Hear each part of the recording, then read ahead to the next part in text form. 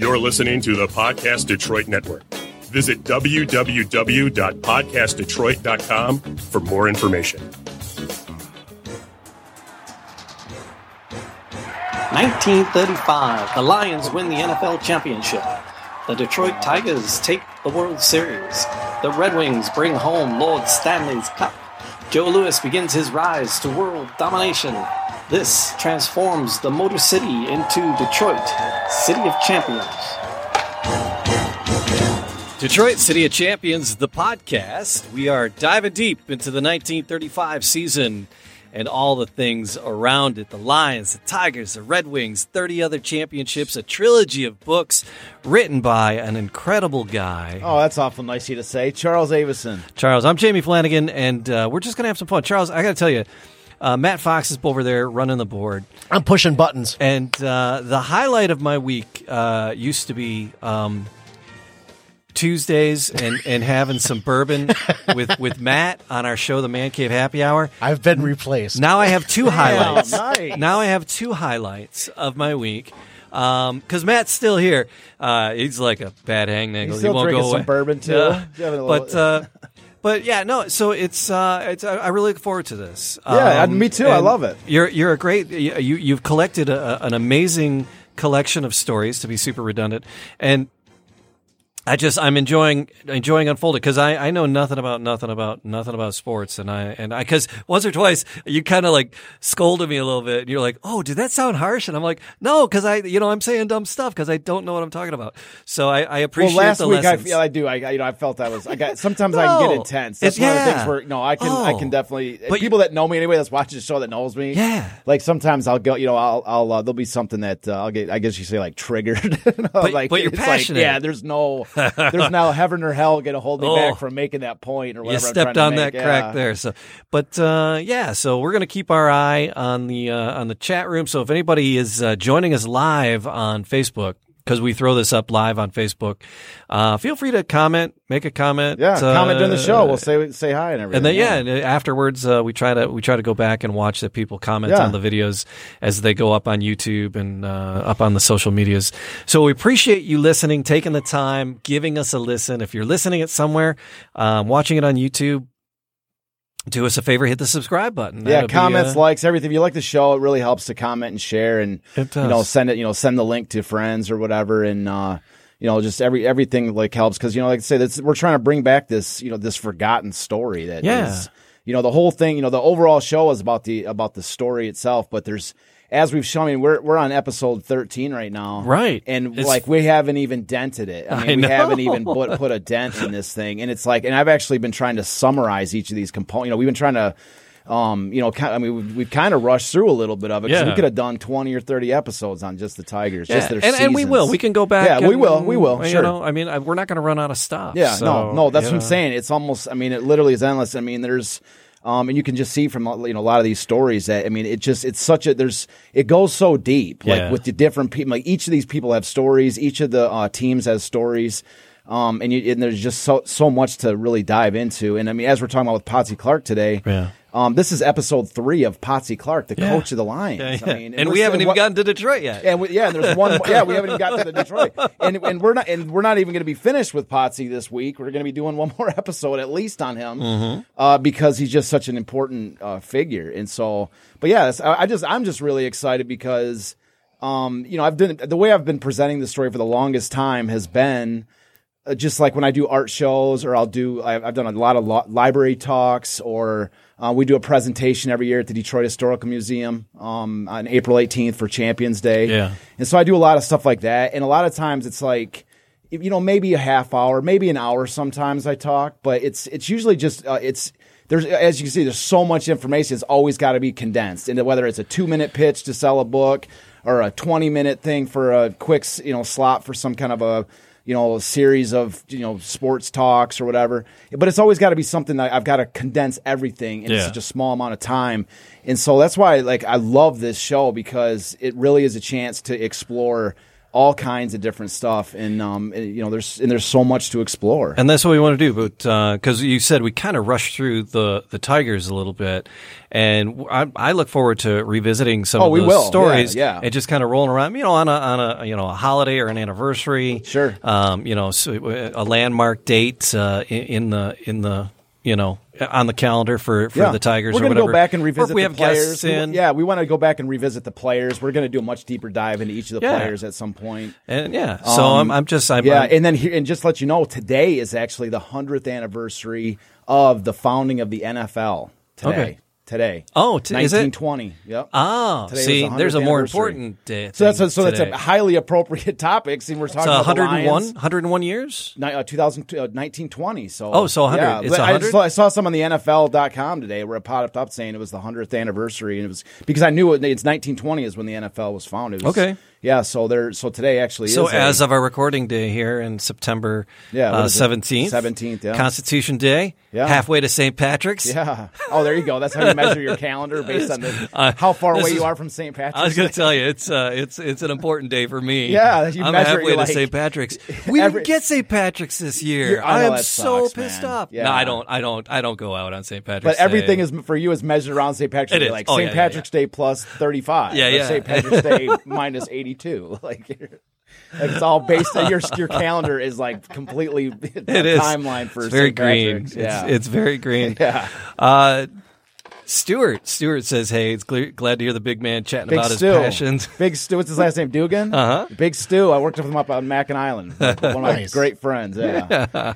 I was actually on your website, DetroitCityChampions.com. There's a lot of information out there. Yeah. The previous podcasts, the shows that you guys have had. To go back to the beginning of this adventure that you guys are on. Yeah. I'm actually starting at 1. I've been sitting here for every single one of them, but I find myself going back to episode 1 and relearning because there's just so much information that you guys are sharing. I know it really is. There's so much, and like I said, we have the first. I think the first few episodes we did go a little bit of warp speed through some of the stuff, but we will come back for. We're just for getting a lot our of feel it. too. Yeah, we don't know what we're doing. going to take our time and go through it, and there's so many different branches off that we can take too, like talk about these other teams, the Chicago Bears of the three. I mean, all this different stuff. Like we're going to mention this guy's name's Cliff Battles for the Boston Redskins. Now it's the Washington Redskins, but back then it was the Boston, and his name's going to come up. But there's guys like Cliff Battles that nobody's ever heard of, and listen to his name, Cliff Battles. Yeah, that's and that's not a. And he was like the greatest. He was like a tremendous running back, like a power speed runner, like just awesome. And his name is Battles, and nobody's ever heard of him, And it's there's so many different off topics that we can do offshoot. But that's what I like about the screenplay for the movie too. Yeah, is that. I wrote the screenplay for the movie as like a Netflix 9-part miniseries, and there's so many like I wrote it so that to introduce all these different, or not all, but a ton of different characters that the Lions and the Tigers and everybody had to face towards the idea of potentially imagine an entire series where the first season is the City of Champions story, and then you meet all these different characters: Babe Ruth, Lou Gehrig. Bronco Nagurski and all these different, the Green Bay Packers of this time. And then you start doing offshoot episodes, maybe a one-off episode, maybe a 3-part episode, whatever it is, and you focus on all these just various topics from sports history. I just think it would be the coolest show, like a period piece, all set in that time. Because those are some of the most, some of the biggest sports movies ever are the ones that conjure nostalgia, that look back and this was. We're going to get to it, the Cinderella story. Yeah, the Cinderella story is another thing. That happened in 1935. It's like a $100 million Hollywood movie. Yep. That's just one thing. Imagine an entire series. And that's what that's what I'm saying. There's so much different stuff. So we're here. We were with the Spartans in Portsmouth, and they're taking names and kicking some butt. Yeah. 33. So 31, Potsy takes over the Spartans, and they brings in 19 new guys. Yeah. And so he completely cuts with 30 guys off the roster. It's like the big. I've never heard of a team. And then that reduce the roster, reduce the overall size down to 26, 27, and then brought in 19 new players. And then it was 9 guys ended up was with the team in 1934 when they became the Lions. And then it was another, I think it was 5. I got to look it back up, but I think it was 5 that was with them in 1935 when they won the championship. So that was a major overhaul in 1931 when he first takes over his first head coaching job as a professional, and he completely guts this team, completely revamps it, and then hits on all these stars that became literally like the central components of these teams. I mean, for the next however many years. So the Tigers win the pennant in 1934. Yeah, but that's a little bit ahead of where we're starting out with this story. Okay, all right. So I didn't know if that was all right. So we're still before that. Exactly. All right. So where are we coming in? 1931, Potsy takes over the Spartans, and immediately the team becomes awesome. Yeah. And so then 32, we talked about on last week's show. They were in the the first NFL championship game. That's played in a hockey arena. They played in a hockey arena. Is that the Portsmouth Spartans? Portsmouth Spartans. Yes. Yes. Okay. Yeah. So they're in Portsmouth, and Portsmouth was like, early NFL history was a lot of smaller. It was really a lot of like Ohio, Midwestern type. Like Massillon and all these different towns in Ohio. And also like, your small towns like Green Bay. It wasn't like nowadays it's like all big cities, right. New York and Boston, all this. But back then, like, football, it was like a lot of smaller towns. And Green Bay is a residual of that. They're like the last city that was from that era of like smaller towns that, but they were just so successful. They really built up a cult following there. And it's crazy because if you actually look at like the populations of NFL cities, like you look at the list, it's like 7 million.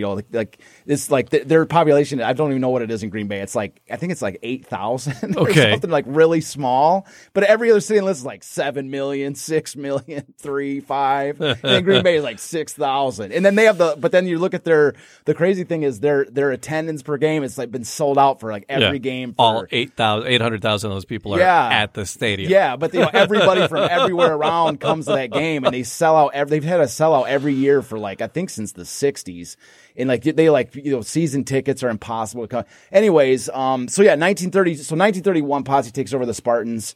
And they become awesome. And then 1932, the Spartans go to the NFL championship, that first NFL championship game, which leads to massive changes in the NFL because the NFL splits into two halves so that they can have a championship game every year. Money. Exactly. And so that was, so it had like a World Series of football, so to speak. Yeah. It's the NFL championship, and then numerous new rules come into play as a result of that. We're not going to go through all of them. You can just look back at the last episode if you want to see all the different rule changes that came out of it. But it was a significant thing to happen. Yeah. And then in 1933.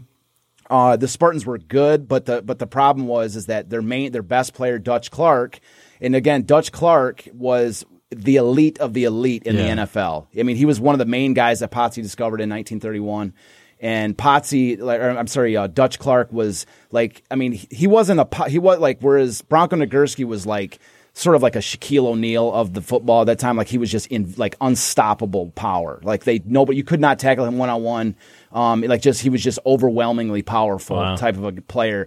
But Dutch was like incredibly fast, shifty, smart. He was he was like they equated him to like kind of like a Napoleon on the field, like just an absolute, just a brilliant field general. Just incredibly smart on the field. Like Dutch was elite. In he wasn't powerful at all, but again, in every other way, he was an elite player. Right. And so that's what. So he was the core player on the Spartans, and with numerous other great players, of course. But what happened is that at the end of 1932, Dutch got this job to go be a coach at Colorado College. And then when they went to the NFL championship game, which again was like an impromptu game, then the college wouldn't release him from his contract, and so he couldn't make it back. So the Spartans got beat. And then the following year, 1933, he did not come back for the season. Dutch was not there with the Spartans. Okay. And so without Dutch, the team basically dropped. They still finished in second place, which was they were very competitive. In fact, their Glenn Presnell, who was you could call him really their second best player. Mm-hmm. Glenn Presnell became their number one guy and led the league in scoring. Was like he did what he could, and the Spartans finished in second place. But anyways. 1933 is really the death knell of the Portsmouth Spartans because the city, it's again one of these smaller towns, and the Great Depression had absolutely ravaged the city so badly that, again, they were basically exchanging shares of stock to players, not even exchanging, giving shares of stock in lieu of payment to these players. And shares of stock might be nice for the future, but you can't eat shares of stock. So that's where they're, you can't use shares of stock to pay your bills. You can try, but you it's can not try, gonna work. You can put them in your shoe to you wear a I'll hole trade in you your this share of shoe. stock for my rent payment. No, I'm really 6'2". Yeah. So it doesn't work in that regard. So anyways, at the I have a quote in the book that talks about this, and I wrote this whole scene in the movie. This scene in the movie really is the introduction to the Lions in the screenplay, or in this movie. Is that the team was about to completely fall apart. Like, they were like, we're not making any money. Yeah. We're potentially going to get mangled on the field. We're not getting paid for potentially getting mangled. Yeah. And a lot of these guys are great. They could go to other teams. Potentially. Yeah. And so Potsy. This is where really we label this episode the genius of George Clark, because Potsy keeps this group together. I mean, he had instilled such, like, they called it an esprit de corps, where it's like these players are, they feel like, if I'm not going to play for Potsy, and if I'm not going to play with these guys that I consider my brothers, then I'm not even going to play. Like, it's just not, it was fun while it lasted, but if I'm not playing with these guys, then I'm not playing anywhere. So that was the first thing. But the second thing was that he was able to not only create that, but also to keep them from just completely saying, okay, I'm done. Like, I'm not playing for anybody else, but I'm also not playing for you because I'm not getting paid. You see what I'm saying? So, like, he was able to say, I know you're not getting paid. I know this sucks or whatever, but we signed on to play this. These fans are counting on you. What fans we do have are, counting on us.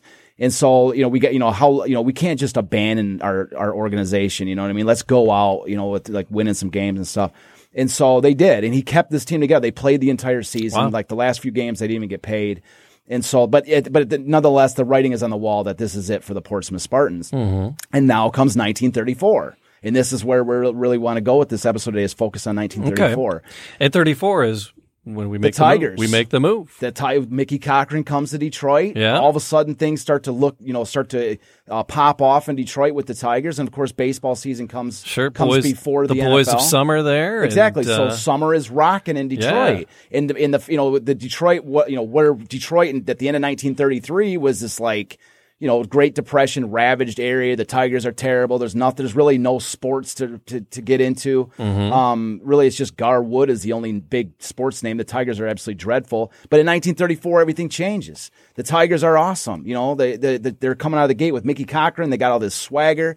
And then so there's a radio, the WJR radio owner, George Richards, sees this great thing, the Tigers going crazy. And then at some point, I wrote it in the screenplay where he basically, I can't attest to the veracity of this, but the idea was that he sees that the Portsmouth Spartans, this great team, mm-hmm. are folding. Oh, and so that's a great team that's folding. And he gets this idea. What if we transplant this team to Detroit, and they're competitive on the field, just like the Tigers are, right? Mm-hmm. Maybe this is because the NFL had failed at least 3 times prior to this. Sometimes you see the number 4 but it's like a franchise that was like the same franchise, whatever. But they failed at least 3 times prior to this to establish an NFL team in Detroit. And so here we are, like and these are the times that they failed was in the Roaring 20s. And so here we are in the Great Depression, and here's an opportunity. They're looking at it going, well, if we can bring this great team here, but if we can associate them with the Tigers, then we might be onto something. We might be able to establish an NFL team. And I got a radio station that we can use to broadcast the games. Yeah. And that was the genesis. And so the Lions, did you put that? Do you have that photo? The one with the lion jumping over through the hoop. Yeah, there we go. That is the newspaper. If anybody can see it, okay. if somebody's listening to it, what we have on the screen is a newspaper from the Detroit Times, where it's a cartoon picture of a lion jumping over a alley-oop. Yeah, he's jumping over a goalpost, and George Richards. It's a cartoon picture of George Richards holding up a plate showing this New York Giants first game versus Lions on September 23rd. But anyways, and so I also, it's too small to even read if you can see it on the screen. So I'm going to read. So I want to read the quote that is up on top of the article, so you can get a sort of a better idea. So here is. So George Richards was who again? He's the owner of the WJR Radio. Okay. Yep. All right. That's funny. I was on a call earlier today, Right.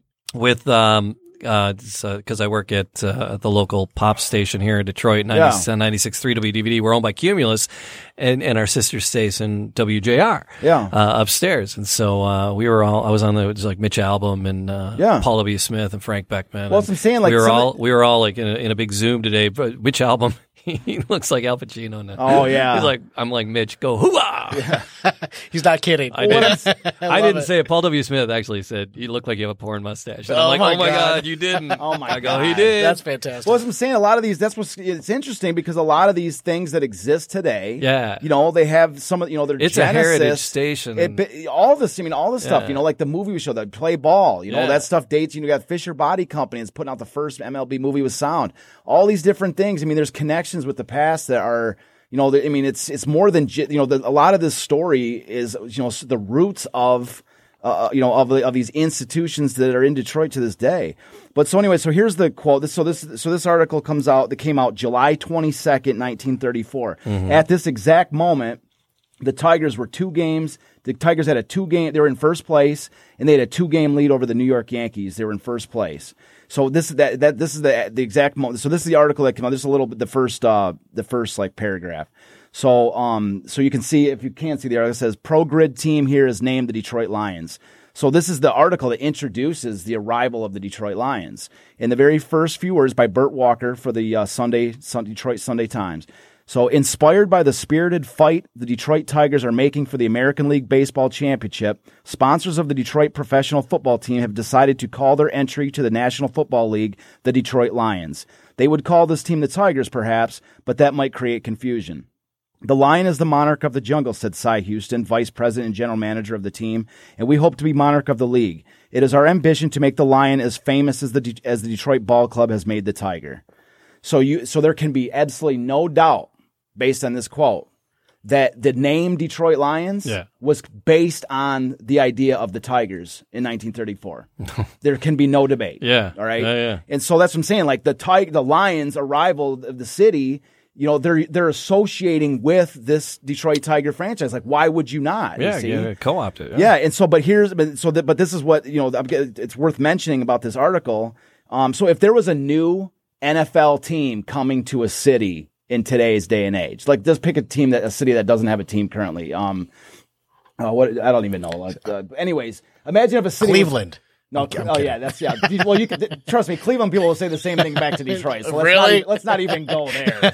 Let's not even go there. But like I say, but anyways, pick it. So imagine a city that doesn't have a football team currently, and an NFL team is coming to the city. Right. Okay.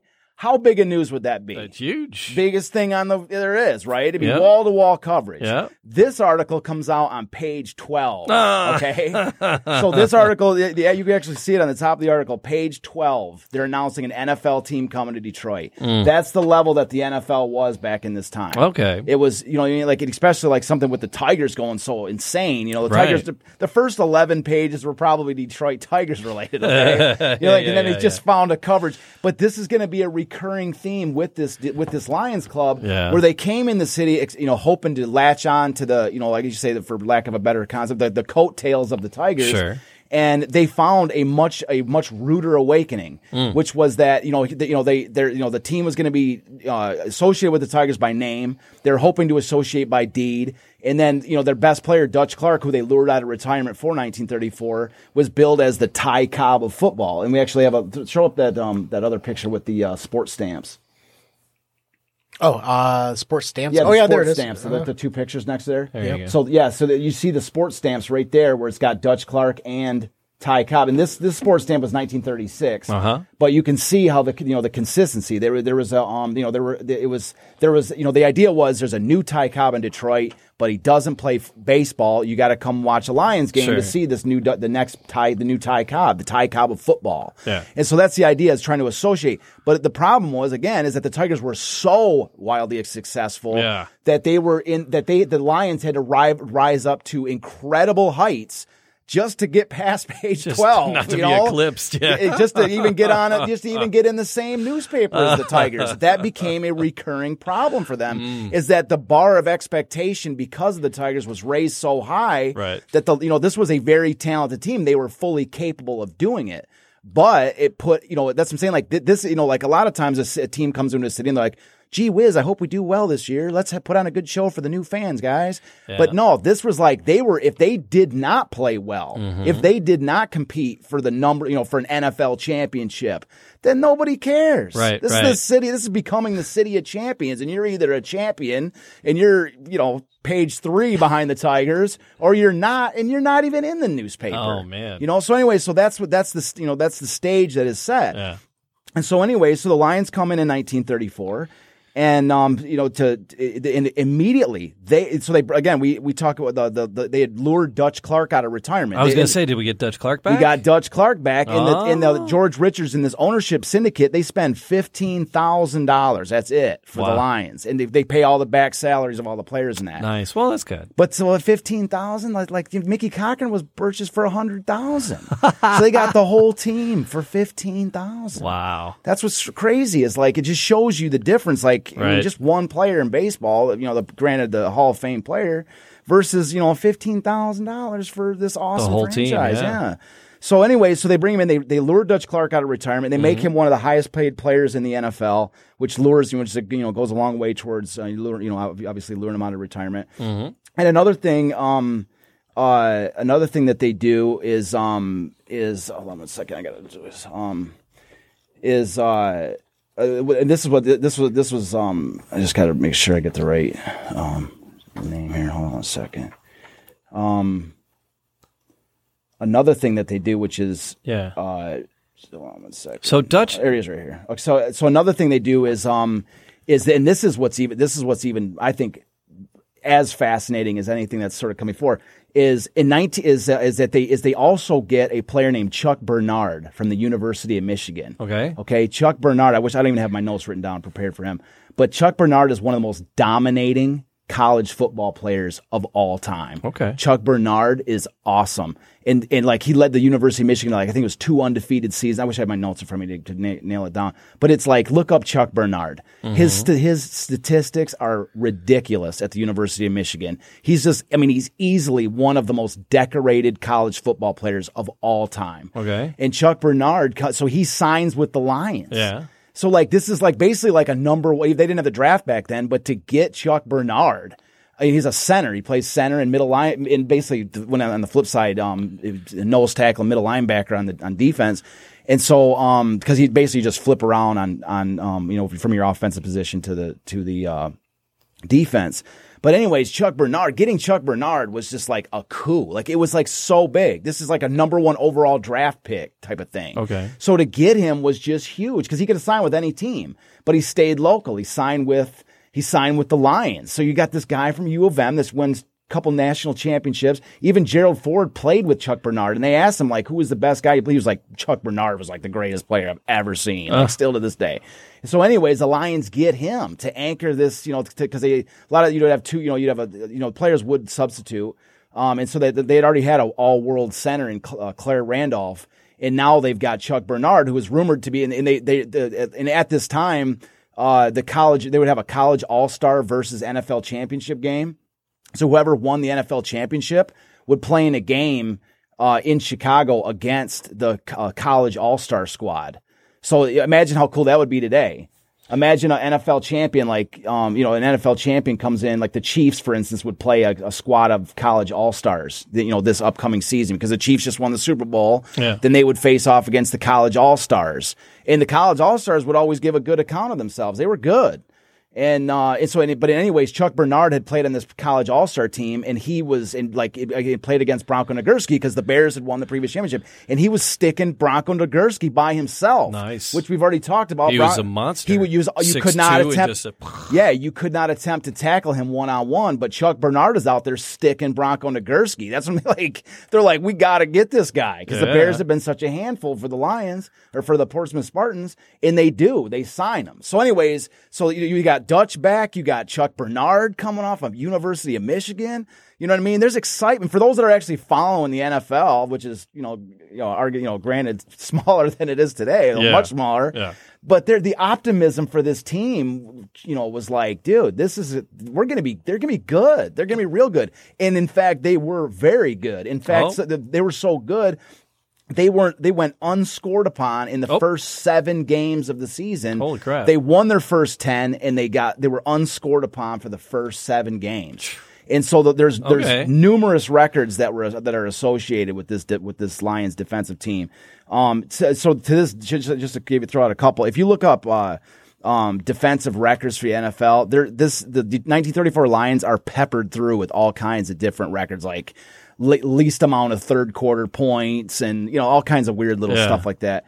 But some of the bigger ones is that they had 7 straight shutouts. Okay, so I'm going to list you. There's only a handful of teams that have had shutouts, seven straight shutouts ever. You got the 1920 and 1921 Akron Pros. So the first, 1920-21, the first year of the NFL. Right. So 1920 Akron Pros had 5 straight shutouts. The 1921 Akron Pros had 8 shutouts. Okay. And then then you have the 1934 Lions when they first came out of the gate with 7 shutouts. And after that, there's not another team that has even anywhere near. The 1970 St. Louis Cardinals have 3. Okay. Nowhere near 7, obviously. Yeah. And then the 1976 Steelers have 3. So they're to this day, so technically the 1921 Akron Pros have the most. Right. But, nobody since the 1934 They didn't know how to play yet. Yeah.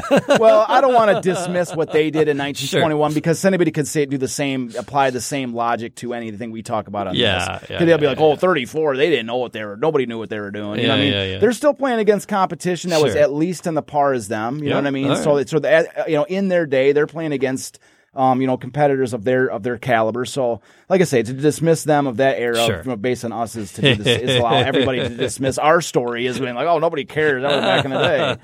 So I'm just mean though. So you are. Yeah. So anyways, you've got you also to this day. The Lions have the record for the most consecutive games without allowing a touchdown. So that's 7. That's fact. All right, so that even eliminates the 1921 Akron. So most consecutive games without allowing a touchdown was 7. That's still the record.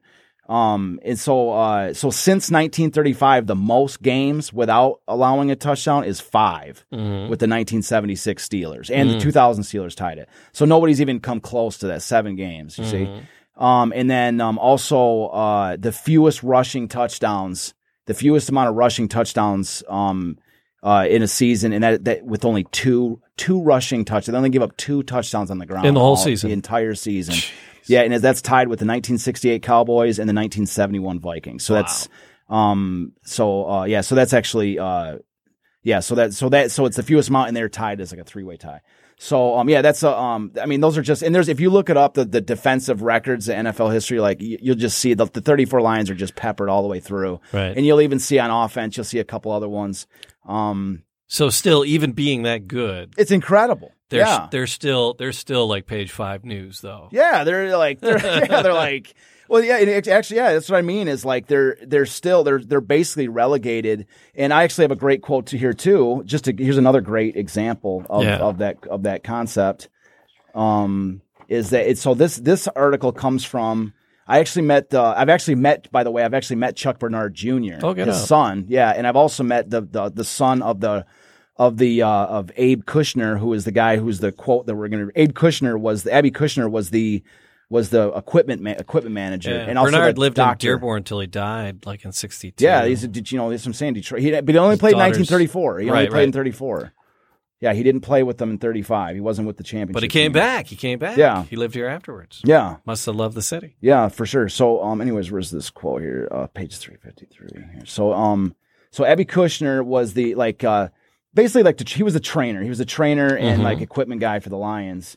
And so anyways, so this is a rare quote. You're not going to hear this anywhere else except for right here and in this book, because this was unpublished. This is unpublished recollections by Abby Kushner, because I met his son, and his son had this Lions trunk, like a wooden. His dad was very proud about being part of the Lions. Oh my God. About being the Lions at this time. Yeah. And he had a trunk full of all this stuff that he donated to the NFL museum. And so, like, I've got a picture of the trunk. I've got a picture of Abby. I've got so much stuff in here about Abby. He let Kushner. you go through it first? No, he had already donated. But I did get a copy from the NFL. I did get a copy from the archives. He had just donated. Like, I just met him, and he's like, "Oh man, I wish I had met you a little bit earlier. I just donated this." Because we'd have that. We set would up have as the bar over probably here. give it to us. Yeah, like, you know, who knows? But anyways, yeah. So you know, his son was, you know, his son is tremendous, and he was really cool, and he helped me. Because the NFL, when I tried to get because he had all those unpublished recollections, he had all these memories from the time. Sure. And so I tried to get a copy from the NFL, from their archives, and they're like, "Who are you? Where's your credentials? Which major media are you with?" I'm like, dude, they just donated it like last week. You know, like, let me get a copy of the recollections. Me, you, and him are the only people that know this exists. Yeah, nobody knows about this. Who else is gonna do And anything who's gonna with want it? it? Yeah. So anyway, so through his son, you know, through Abby's son, I was able to get a copy of those unpublished recollections, and that's where these come from. That's why you're not going to see them in any other book except for right here. Wow. So this is what, you know, we're talking about the attendance of these Lions games. Right. And so here it is right here. So this is Abby Kushner right here. The smallest crowd to see a Lion home game was the second game played in Detroit in 1934. It was a Saturday night affair, which we won 6-0 in front of a crowd of 1,800 paying customers. There were more fans in the stands, but they came in on paper passes. Everything was tried to make the club look like it was catching on. Most folks know that the first 7 games we played were won by shutouts. Still, the crowds kept away in droves, and end zone seats went begging at 50 cents a ticket, which is like nothing. You know, I mean, even in back then, 50 cents is, you know, 50 cents. Yeah. Like, it went, the end zone seats went begging at 50 cents a ticket. Wow. So they were trying to, if you look back at all the records for like how many fans were in these games, the numbers are like 9,000. 12,000, you know what I mean? But the numbers were, you can even, you know, hear it out of his own words. He's saying, you know, everything was done to make it look like we were big, but we were nothing. I mean, we were small, you know? And so anyways, yeah, so that's the situation. They're doing phenomenally, but they're also doing it, you know, at the same moment, because, as we mentioned in a previous episode, we spent an entire episode on that newspaper. Right. Their first game comes right when the Tigers are clinching the pennant. Yeah. And so they're like, you even showed it in this. It's 2 days later. Lions win a new NFL team wins their first game. 2 days later, there's not even a mention. Yeah. Not like, a follow up. Not looking at the next game. We wrote about you yesterday. You know, that's all you get. Yeah, you got your little box score in the newspaper, but that's it. So, anyways, yeah. So, but nonetheless, the Lions are. You know, the newly born 1934 Lions are kicking rear end, man. Nice. They're kicking rear end. Perfect. So I'll just go through kind of a little list, a couple of cool things. Here's another record. This is it. I had to write this down to make sure we mention this.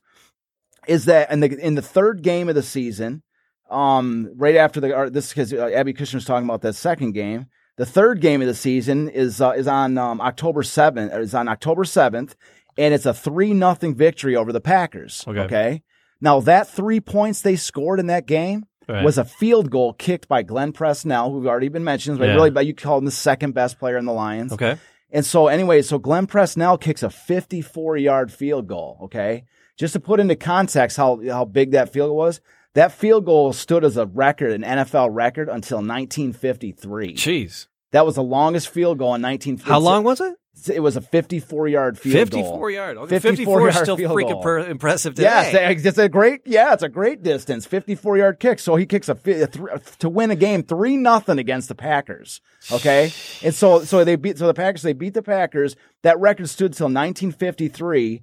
And I could try to pronounce his name, Burt Reichekar, 56 yards in 1953. But it stood as a Lions record until 1995. Wow. When Jason Hansen kicked a 56-yarder. Right. Yeah. So it stood as an NFL record. I actually remember that time. I don't remember it because necessarily I was into this story at that time, but I remember when Jason Hansen broke that. And I remember thinking to myself, That's a long record. my God, That's a long it's been record. 1934 since it was 60-something years since somebody kicked a field goal that big. And who has the record now? For the Lions? Yeah. Oh, well, what is it, Prater? Yeah, Prater yeah, has it, Yeah, I'm So sure. the Lions are really good at field goals. Yeah, Just well, saying. they better be. They better be. Yeah. No, they've always seemed like they always have like the one thing they always seem to have, like Eddie Murray or anybody, or Jason Hansen, is they always have like an elite field goal kicker, Right. Or like an elite punter. You know, like Yes, they do. some guy that can just drop a ball in like the 1 inch line. You know, like. I wish they had signed Kickalicious. Just Oh, I saying. do. Oh my God! You're speaking to the choir. You know who that is, Jamie? No. Kickalicious was a YouTube star that was like kicking balls with his heel, like Oh, my drilling God. like 65-yard field goals, And from making it look Sweden. like he was just. He was really no. good. He was like from Sweden or something, Yeah, and he yeah. was amazing. Just look at it when you go home later. Look up Kickalicious. Okay. And I'm telling you, when you watch him, you're like, oh my God, this guy's going to be the greatest NFL kicker of all time. You get to your opponent's 45, 50. Yeah. Just give it to him. That's what He'll I'm saying. kick- Like yeah. he can like kick it. Like this guy is kicking field goals from like the highway over to the thing, and it's like hooking over into the. It's craziness. Oh, it was amazing. Yeah, it was a great little interjection there. That Kickalicious, and they did sign him. They did. And I remember when they signed him, I was like, yes. This is like the best signing like we've ever had. Yeah, but and then they caught him. Then they caught him. He didn't even do it. He was in the expedition, the spring, the preseason games. Yeah. But he never actually made it into a real game. I was like, It's come very on. different when you have nobody running up on True, you. that's true. But you think that they could have done a little bit of development, or else some other team would have picked him up and really made something out of him. Right. But anyways, yeah, but the Lions have, literally always had great kickers. I mean, all the way back to 1934 when you got, Glenn Presnell booting a 54-yarder, to beat the Packers 3-0. So anyways, that's definitely worth a mention from this season. And then I also have another quote from Game 5. What time is that? I don't want to be running too late.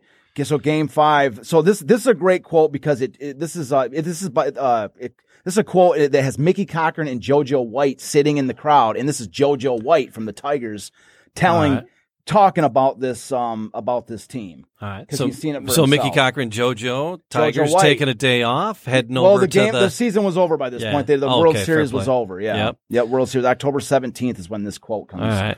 So this is like I say, this is after their the World Series over, but they took a break to watch a game before they all went south to to their hometowns. Yeah. But anyway, but this is great because it really dives in and we were talking about Potsy Clark, and I love this because it kind of gives it paints a nice verbal picture of the precision of this team. And so anyway, so this quote comes for the Game 5 where the Lions beat the Boston Redskins 24-0. And so I'll just read it right ahead. So, JoJo White, Detroit Tigers center fielder, a little hollow-cheeked and peaked from having his tonsils jerked. That must mean he must have had his tonsillectomy or something. Yeah, maybe. Okay. So JoJo White, a little hollow-cheeked and peaked from having his tonsils jerked, sat in the stands of University of Detroit Stadium and watched open-mouthed as the Detroit Lions shut out the Redskins. When it was all over, JoJo rolled his eyes and remarked admiringly, "Ain't nobody gonna get them Lions out. I've never seen such a football team. I've watched old Father Lumpkin tote a ball down in Georgia, but Lump just looks like one of the boys in there. I'm going down home to Georgia and get me some bird shooting. I don't want to see any more football games this season. I've done seen all there is. There ain't no more," which is just JoJo's quaint way of paying tribute to excellence.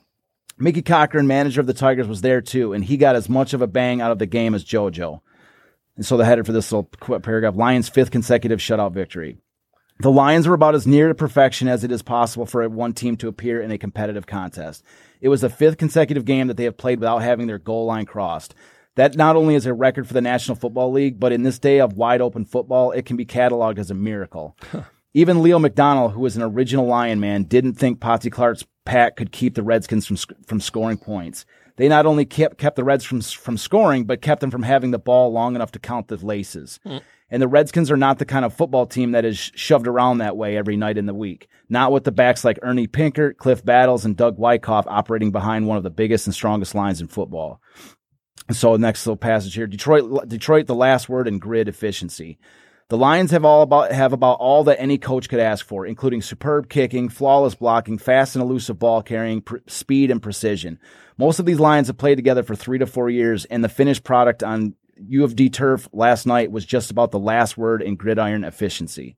Once the Lions took the ball on their own 27-yard line and crossed the goal line in exactly a half dozen plays. On that march, they used about every sound offensive measure in the book, selected with judgment and executed with marvelous precision. And the final little passage here, snap and precision make Lions perfect team. Clark is only one of a dozen similar stars what the Lions showed last night. Ernie Cadell, Glenn Presnell, Frank Christensen, and Lumpkin are backs to gladden the heart of any coach. And when you have them all on the same team and clicking like the Lions clicked last night, you are very near the perfect football team. The line functioned in a manner worthy of these great backs. There was a snap and precision to the things they did that one never sees on a college gridiron. Intercollegiate football may supply more glamour and excitement than the professional game, but for artistry and sheer competence, it will never equal the performance of a team like the Lions. As JoJo says, it is difficult to see how anyone is going to get them out. So it really kind of snap, precision, excellence. I mean, this is a great football team. Yeah. Man.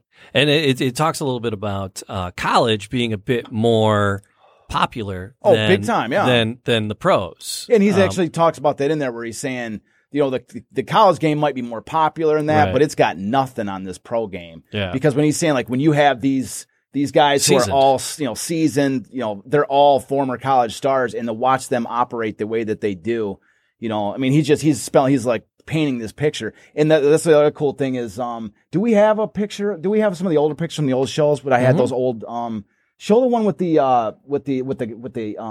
show the one with the numbers on it. Keep going up one. Down one picture from your finger. There you go. That one. So that right there is right out of Potsy Clark's book. He actually wrote a book on football. Okay. And so that's a diagram play of the single wing offense. And you can see in that picture, anybody that's not watching, unfortunately, might have to buy the book. But this is actually out of the first. Yeah, watch it on YouTube. Yeah. This is out of the first book. And you can see the ball carrier going through the hole and how every player is just like, there's like, it's a sea, it's like the Red Sea parting, and there's a player coming out with a funnel to run through. So that was like that's the way that, like, the textbook way that play runs. Mm-hmm. Now flip to the next one, down one and over to the left. That one, there you go. That's what it looks like in the game. Okay. Oh, there it is. Look at that. So you can see, this is like, this is an in-game photo of it. This is an old, this is taken off of a microfilm, so it's not the greatest image, but you can just see those players, all the machine-like precision of this team. That's a single wing offense in action. And so, look at, you can just see it with your own eyes, like the precision of that team. And so that was Potsy Clark football. Whereas the Bears were more of like a brutality type of a game. Yeah. And the Packers were surprisingly were more of a passing team. Okay. Even though because they had, Arnie Herber and, they were Johnny Blood and some of these great Packers players.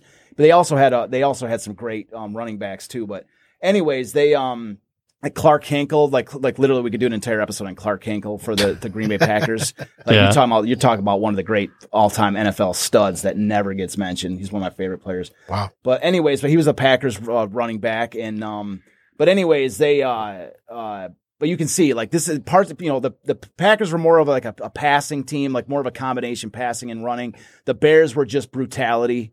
Just pure brutality, and the Lions and the Portsmouth Spartans were precision. Was just discipline. He alludes in there that the Lions players were monsters. That Father Lumpkin, who was their number one star, like one of their fan favorites. Well, Dutch Clark was their best player, but Father Lumpkin was their like fan favorite. Like, he was the most popular player on the team and all this. And so, anyways, he's like, Lumpkin just looks like one of the boys in there. Almost saying, because Lumpkin was a big guy. That's what he's saying. He's like, he just kind of blends in with the rest. But, like, that's not entirely true, because the Lions, like, some of the guys in, like, there's a guy named Ox Emerson for the Lions. He was their guard. Mm-hmm. And this guy's like, I'm bigger than him. Yeah. Like, I'm 5'11", take off a couple pounds on my weight, like 210 or something. Like, this guy, this guy is and he plays right next to Tarzan Christensen, who's one of the biggest guys in the league. Yeah. So, you got like this, Mutt and Jeff look type of thing, where one guy's small, one guy's huge, but but anyway, so, they had some smaller guys on this team. And so it was more about the precision, About everybody knowing exactly what they're going to do and operating at peak. It's not the size that matters; it's how you use it. Exactly. There you go, man. Just making sure I got that. You hit that right on the head there, bud. So, anyways, so we can kind of zip through it because we had to run into. Yeah, we got about 5-6 minutes. Okay, so hang in there, guys. Yeah. So, anyways, I'll get game 8 is when their streak is finally broken. Okay, and it's broken in the very first quarter on a 40-yard touchdown pass from Joe Skladany to Hart Vaughn. Okay, so it's in the first quarter. They score the Pittsburgh Pirates scored a 40-yard touchdown pass. And what's interesting is, so I got a great friend of mine named Tom Urich, who I'd love to actually bring on the show at some point. And he's just an absolute,